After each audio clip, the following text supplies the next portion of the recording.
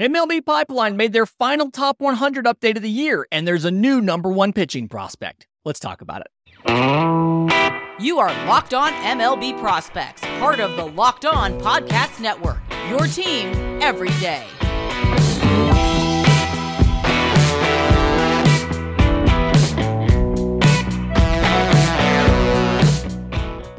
Yes, welcome on in to Locked On MLB Prospects, your home for all things minor league baseball. I'm your host, Lindsey Crosby, freelance baseball writer and podcaster. Thank you for making this your first listen. Every single day, we're probably part of the Locked On Podcast Network, where it's your team every day. And I want this to be your show. If you have show ideas, questions for our Monday mailbag, comments, concerns, reviews, tons of ways to get them to us. Best ways probably are subtext. Links in the episode description, links in the show notes. So MLB Pipeline, now that the trade deadline has passed, has done their final top 100 update of the regular season. So they'll probably revisit this sometime at the end of the year, and then between then and the start of next season is when they typically go back over this. But not everything changed. Jackson Holliday still the number one prospect. Jackson Chourio still the number two prospect. Maybe go name your kids Jackson. But we have a new top pitching prospect in baseball, and that's right-hand pitcher Paul Skenes of the Pittsburgh Pirates. Previously at LSU, was the number one overall pick in the draft and debuted in Complex League last week. Threw like 11 pitches, I think 10 of them were fastballs, 8 of them were strikes. And between the time I am recording this and the time that you will see or hear this, he will make his start for Low A Bradenton for the Marauders on Tuesday night. So, provided that this weather, this thunder and lightning that I'm dealing with does not rain him out. So, obviously a very talented player. 6'6", 235, has the frame, has the velocity. We saw him sitting at 101 deep into outings. I think it's College World Series, over 100 pitches. He's still throwing 100 miles an hour.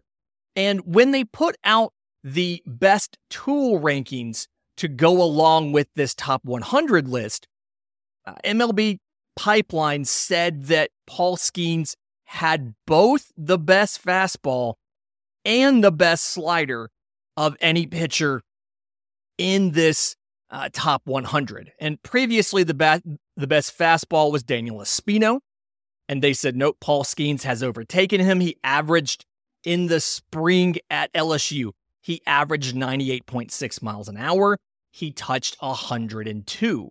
It's got that very in vogue flat approach angle, really good carry up in the zone. So they gave him that. And then for the slider, they said also up against Daniel Espino, he previously had the best slider too. And they said, nope, it is now Paul Skenes as well. Sits mid to upper 80s, has 2 plane break, and in college had a 62% swing and miss rate and a 32% chase rate. I have seen the slider in person. I can say that it is as good as they say it is. And part of that is because he is absurdly good at commanding the slider. He can put that slider exactly where he wants. I watched him in a start against Auburn, and luckily had a TrackMan dashboard in front of me, and I watched him hit the exact same pixel on the board with 3 consecutive sliders all down and away. It was a very impressive performance.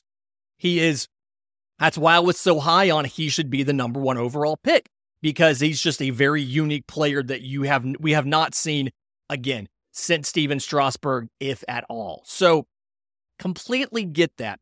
Something that I noticed watching the footage from his outing in Complex last week, thought it was really interesting. He was moving sides of the pitching rubber, and that's something that you see based on hitter-handedness. He would move side to side, but I think he's doing it the wrong way. So what he did, and I'm not advocating for change. The last thing I'm going to do is try to tell Paul Skenes to change something until it doesn't work.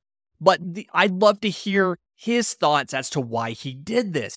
So against a right-handed hitter, he was over on the third base side of the rubber. So he was on the same side as them. And against a left-handed hitter, he moved over to the first base side of the rubber. So again, on the same side as them. And I'm really curious for the thought process here, because when I think about this, what I think about is you would want to be on the opposite side as the hitter, because yes, the fastball is great, but then you're throwing a slider that has plenty of horizontal break. And it makes sense to me if you set up on the opposite side as the hitter, then that pitch of yours, let's say, okay, he's a righty. Let's say he's throwing to a lefty. If you set up on the third base side, on the opposite side away from the left-handed hitter, then that slider, if you're throwing that slider inside on them, it spends more time looking like a fastball on the way to the plate, like a sweeping kind of breaking ball coming from the opposite side of the plate is going to visually look more like a strike for longer. And so a changeup, a two-seamer to a lefty, a slider, a four-seam fastball to a righty, like they come, it's harder to pick them up because they come from a more extreme angle and they spend more time as a strike. And so again, I'm not saying that he needs to make any changes. It's just an interesting observation that I'd love to know why he chooses to do that differently and be on the same side of the rubber as the batter versus the opposite side. Maybe there's something else that he's doing. Maybe it's so that he hopefully, if he misses, doesn't miss over the plate. I'm sure there's thought processes to this. I would just love to hear what it is, because the amateur pitching analyst that I am thinks that you would want to maximize that horizontal approach angle to make that chase pitch a little bit better. The number 20 prospect on this list, left-hand pitcher Kyle Harrison of the San Francisco Giants, 2020 third rounder out of high school. And this year so far, 19 games in AAA, 1-3 with a 4.52 ERA in 61 2/3 innings, 98 strikeouts, so 14.3 per nine, to 48 walks, 7.0 per nine, and 9 home runs allowed. Sits at number 20, again, is the second best pitcher on the list, as well as the number 1 left-handed pitcher. And it's really interesting to me that he sits right here because, yes, the fastball is really good. He throws a sweeper along with it, and then the change is perfectly fine. And he gets good results on some of these. 35% strikeout rate is very healthy. He's also got a 17% walk rate, and some of that may be coming back from injury. But the fastball is very good. 70 grade. The MLB Pipeline write-up talked about, I think it was a 40% swing and miss last year. So absolutely absurd. But it gets a 32.5% CSW, which we've talked about. Usually fastballs are lower than breaking pitches, and the goal for your arsenal is to come out around 30%. So that's really good. And then the swinging strike rate on the fastball, 13.7%. It's a really unconventional delivery. Like, the release point is lower, and he's got really good deception on everything as far as the ball is hidden behind his body for a very long time before it comes out and comes to the plate. But I feel because the deliveries, like the release point's low, and because of the way that the ball stays hidden and then whips out last second, I feel like that's hurting the command. Only the fastball does he throw for strikes more than 50% of the time, and that's 52%. His overall arsenal to this point in the year in AAA, so 1,191 pitches, he's thrown the whole group for 47.3% strikes. So I feel like I wanted to talk about Kyle Harrison in yesterday's show as a guy who potentially could come up at the end of the year to help the Giants out, maybe in a relief capacity with that fastball slider combo, because the sweeper is in vogue and really good, but he walks too many guys still. And I don't quite know, do you just accept an effectively wild guy, or is there more work he can do to fix that? Or is that necessarily just something that as he gets farther away from the injury, that'll get better? So either way, find that really interesting, but those are the top 2 pitchers on this list. There are a couple other pitchers that were added out of the draft. Rhett Lauder of the Reds is number 44 on the list. Noble Meyer to the Marlins, the right-hander, is at 60 on the list, and Chase Dollander from the Rockies is at 64 on the list. When you're looking at the previous number one pitching prospect in baseball, which was Andrew Painter, he's actually dropped down. He is the third pitching prospect now at 29. And you'll remember he's having Tommy John. He's probably not going to come back until 25, with Cade Horton of the Cubs right behind him at number 30. So stacking up there. In just a minute, I want to talk about the youth on this list, because there's a very interesting observation to be made about which levels a lot of these guys are playing at. We'll do that next right here on Locked On MLB Prospects. But first, today's episode is brought to you by our friends at Bunches. I have to tell you about this new app. It's a new app built for sports fans where you can chat about sports in real time. You go to the Apple App Store, you can download Bunches now. If you're an Android user, that app is coming out soon. You can go to their website to get on the waiting list. But this is the place where sports fans chat.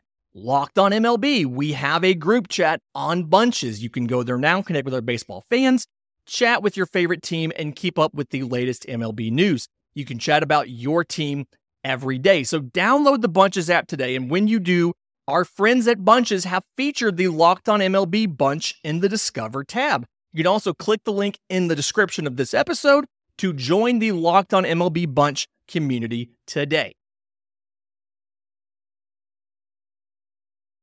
Okay, so one of the interesting observations about this list, if you just go through the top 15, is how young these guys are. Number 1, Jackson Holliday.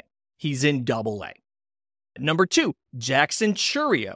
He's in Double-A. They're both 19 years old. After that, you have number 3, right-hand pitcher Paul Skenes in A-ball.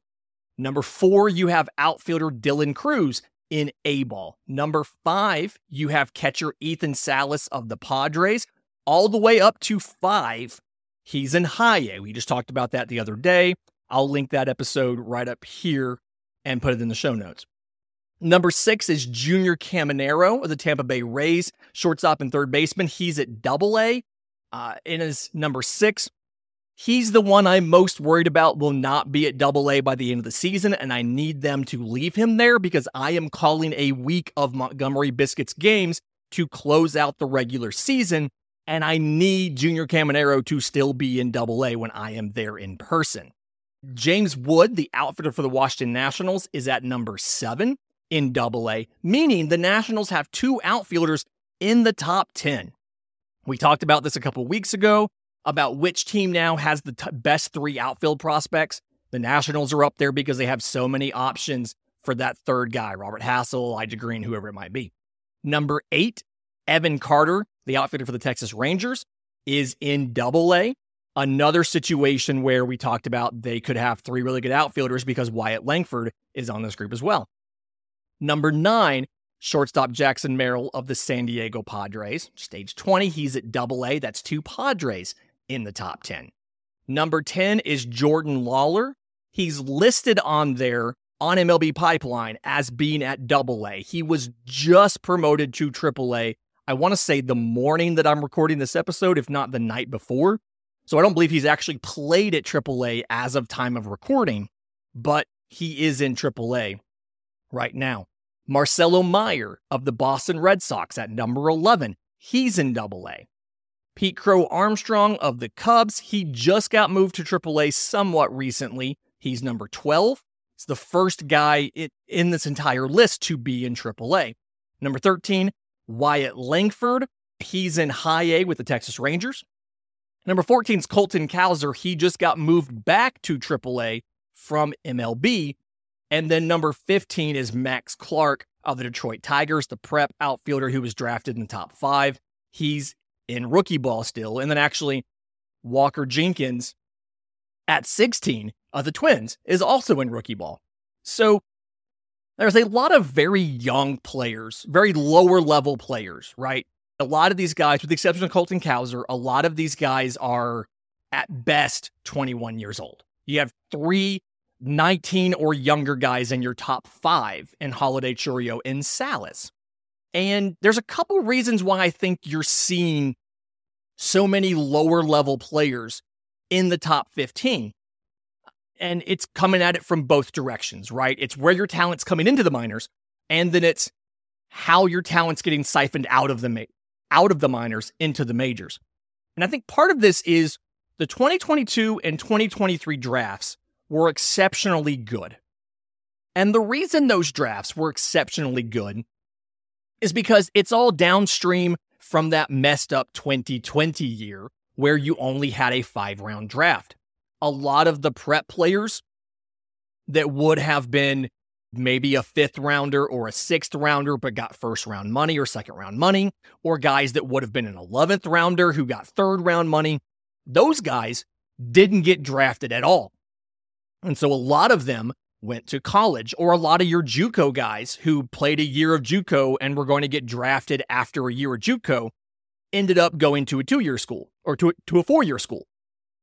And so all of that extra talent matriculated to 2022's draft. If the guys were eligible early, the draft eligible sophomore thing, it goes by your age, or the 2023 draft, which we may look back at the 2023 draft when it's all said and done and say that was a historic draft for MLB talent. Obviously, it's going to take a long time to figure that out, but just looking at it from up front, it feels like that was one of the strongest drafts, especially at the top, in a very long time. So that's part of the reason, is you had so much high-level talent just get into the minors in the last year or two. Looking at this, you have guys in the top 5 that were drafted a month ago, right? Paul Skenes, Dylan Cruz were 1 and 2.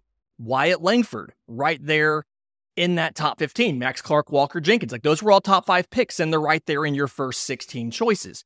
And then right after that, and then the other reason there is the prospect promotion incentives, right? MLB has done a lot of work with the Players Association in the collective bargaining agreement to encourage teams to not manipulate service time and to bring top prospects to the bigs. So reminder, if your prospect is on 2 of the 3 specified top 100 prospect lists, gets a year of service time, and finishes in the top 2 in Rookie of the Year voting, you are eligible for a prospect promotion incentive pick. We saw that work out with Julio Rodriguez. The Mariners had 3 picks in the first round, and the second of the 3 was from the prospect promotion incentive. The other part of that is those players, provided they don't sign extensions, are then eligible to earn you another pick if they are in the top voting for MVP or for Cy Young. And so you have more incentive. Like, it's not, everybody thinks if they don't win Rookie of the Year, it wasn't worth it. No, it can still be worth it because you can get the pick for Rookie of the Year. You can get the pick for Cy Young. You can get the pick for MVP. Now, obviously, Cy Young and MVP are a lot harder to get than Rookie of the Year because you're competing against a lot more players. But you can, they don't have to be in the top 2 for Rookie of the Year for you to get rewarded for calling them up early.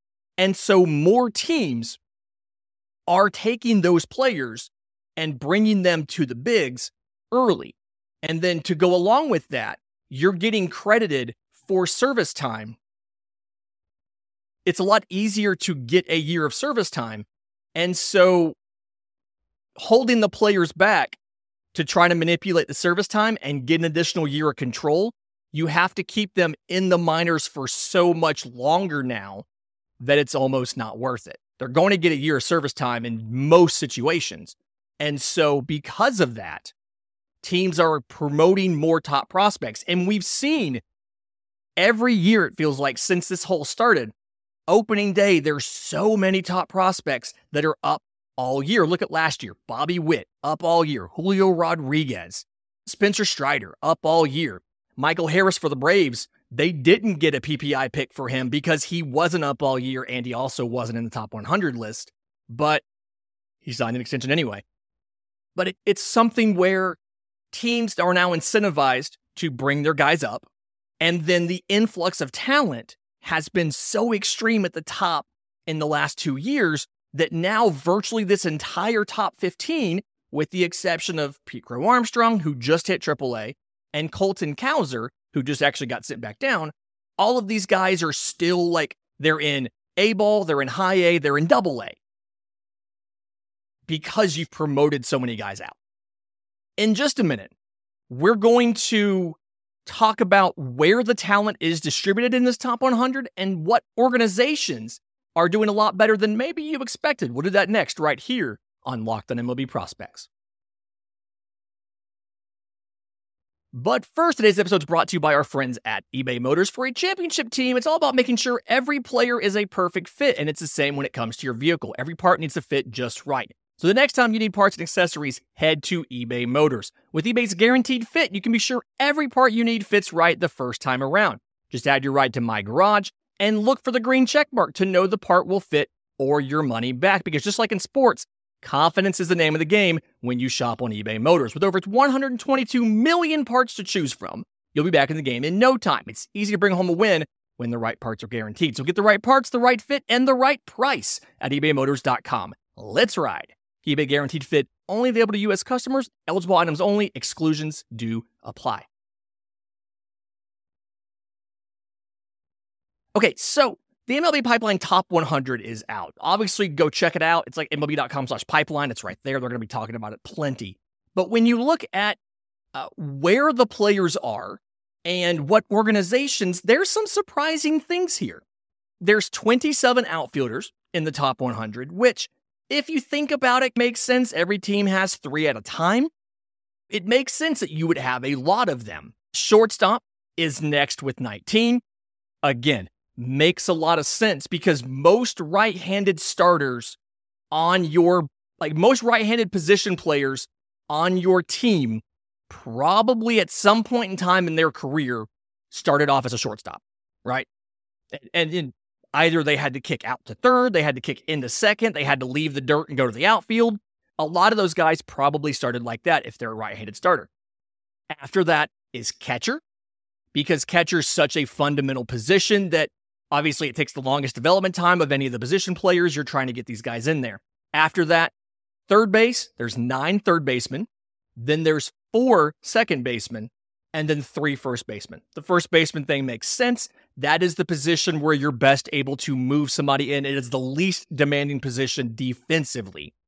Third base is harder than second because you have to have the arm. You usually have to have the faster reactions, whereas second base, it's more about speed of the hands and some range stuff there.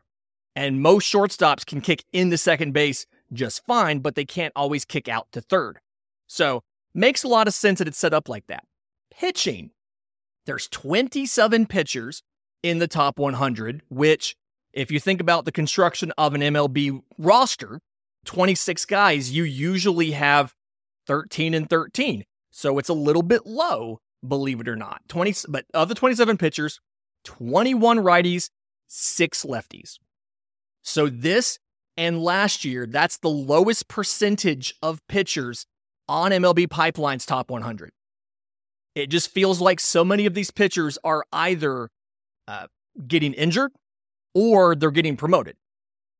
So they're not hanging out in that top 100 for very long because if they're really good, the teams are bringing them up and they're pitching in the bigs, or they're still trying to get better in the minors and they haven't broken the top 100 list yet.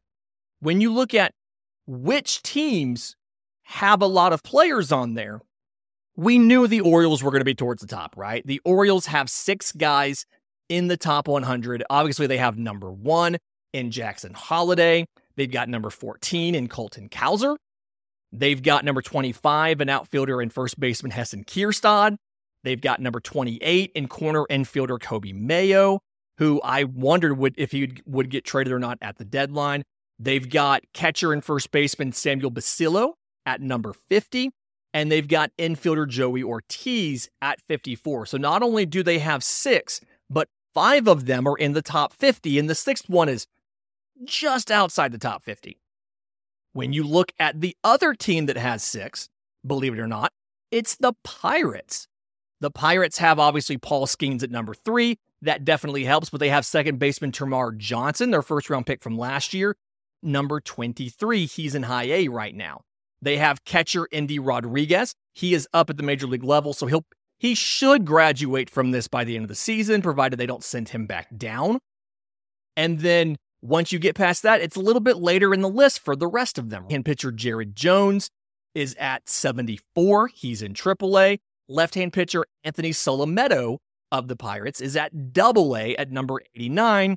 And Quinn Priester, the right-handed pitcher, comes in the very back at number 98. He is in MLB as well. He should also graduate off this list. So when you resort this list at the end of the season, they may drop from 6 back down to 4. That's why these aren't always exact. Just saying, we have 5 top 100 prospects doesn't necessarily paint the perfect picture, because it's a snapshot of right now, and that may look different in 2 weeks, or it may have looked different 2 weeks ago because you may have had guys that had not graduated that have now graduated.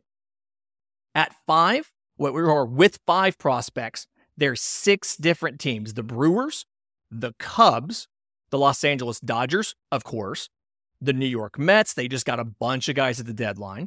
The Reds, who, believe it or not, have not completely depleted the farm system, even though you probably expected they had, because they've promoted so many position players. Noelvi Marte is sitting there at number 24. And then they've got Rhett Lauder at 44, like we mentioned, and then a bunch of guys in the back half. Edwin Arroyo's back there. Christian Encarnacion Strand, who's going to come off of this list. Connor Phillips, who we talked about the other day, he's on this list. So quite a few guys there. And then the Colorado Rockies is perhaps one of the more surprising ones to think about being up here. They have shortstop and second baseman Adele Amador at 21. He's in rookie ball right now. And then after that, a lot of their guys are in the back half, right? Yanquiel Fernandez at 53, the outfielder. He's in AA. Chase Dollander, they just drafted him, the right-handed pitcher out of Tennessee. He's at 63. You can keep going through this, and you can look as you get back. Jordan Beck, the outfielder, at 88. He's in AA. Zach Veen at 99, the outfielder in AA. I don't quite know if Zach Veen is still a top 100 prospect or not. That might be worthy of a deeper dive. But either way, he's still on here as well, and he's the 5th guy. Conversely, there are 2 teams that on this list do not have a top 100 prospect at all. First one is the Houston Astros. The second, because if you remember, they traded some of their guys to the Mets to get Justin Verlander at the deadlines. They shipped some guys out, and somebody who would have been on this list had they not made the trades. Drew Gilbert he's at number 56, but he's here for the Mets because he got moved in the deal. And then the Kansas City Royals are the other team that don't have a player in the top 100. Obviously, they had promoted a lot of young position players last year, but then controversially, early in the draft, they took a prep catcher, Blake Mitchell, over college catcher Kyle Teal, who went to the Red Sox. So Kyle Teal, picked at 14, is number 88 on this list, whereas Blake Mitchell out of Sinton, Texas, is not on this list. And so because of the decision to go with prep catching over college catching, the Royals don't have a guy on here. Stay tuned. Some more fun coming up. A little bit of AL East focus here. We're going to have a crossover with our friends from Locked On Rays, talking about their prospects, who can help them on the playoff chase, things like that. And then we're going to drop some more prospect rankings on Friday with the New York Yankees. So stay tuned for that. In the meantime, if you have questions for our show, our Monday mailbag, show ideas, things like that, I'm on Twitter at Crosby Baseball. Show's on Twitter at Locked On Farm. You can email us, lockedonmlbprospects@gmail.com, or drop your questions in the Locked On MLB Prospects Discord. Links in the episode description, links in the show notes. Until tomorrow's show, remember, it's always a great time to pay a minor.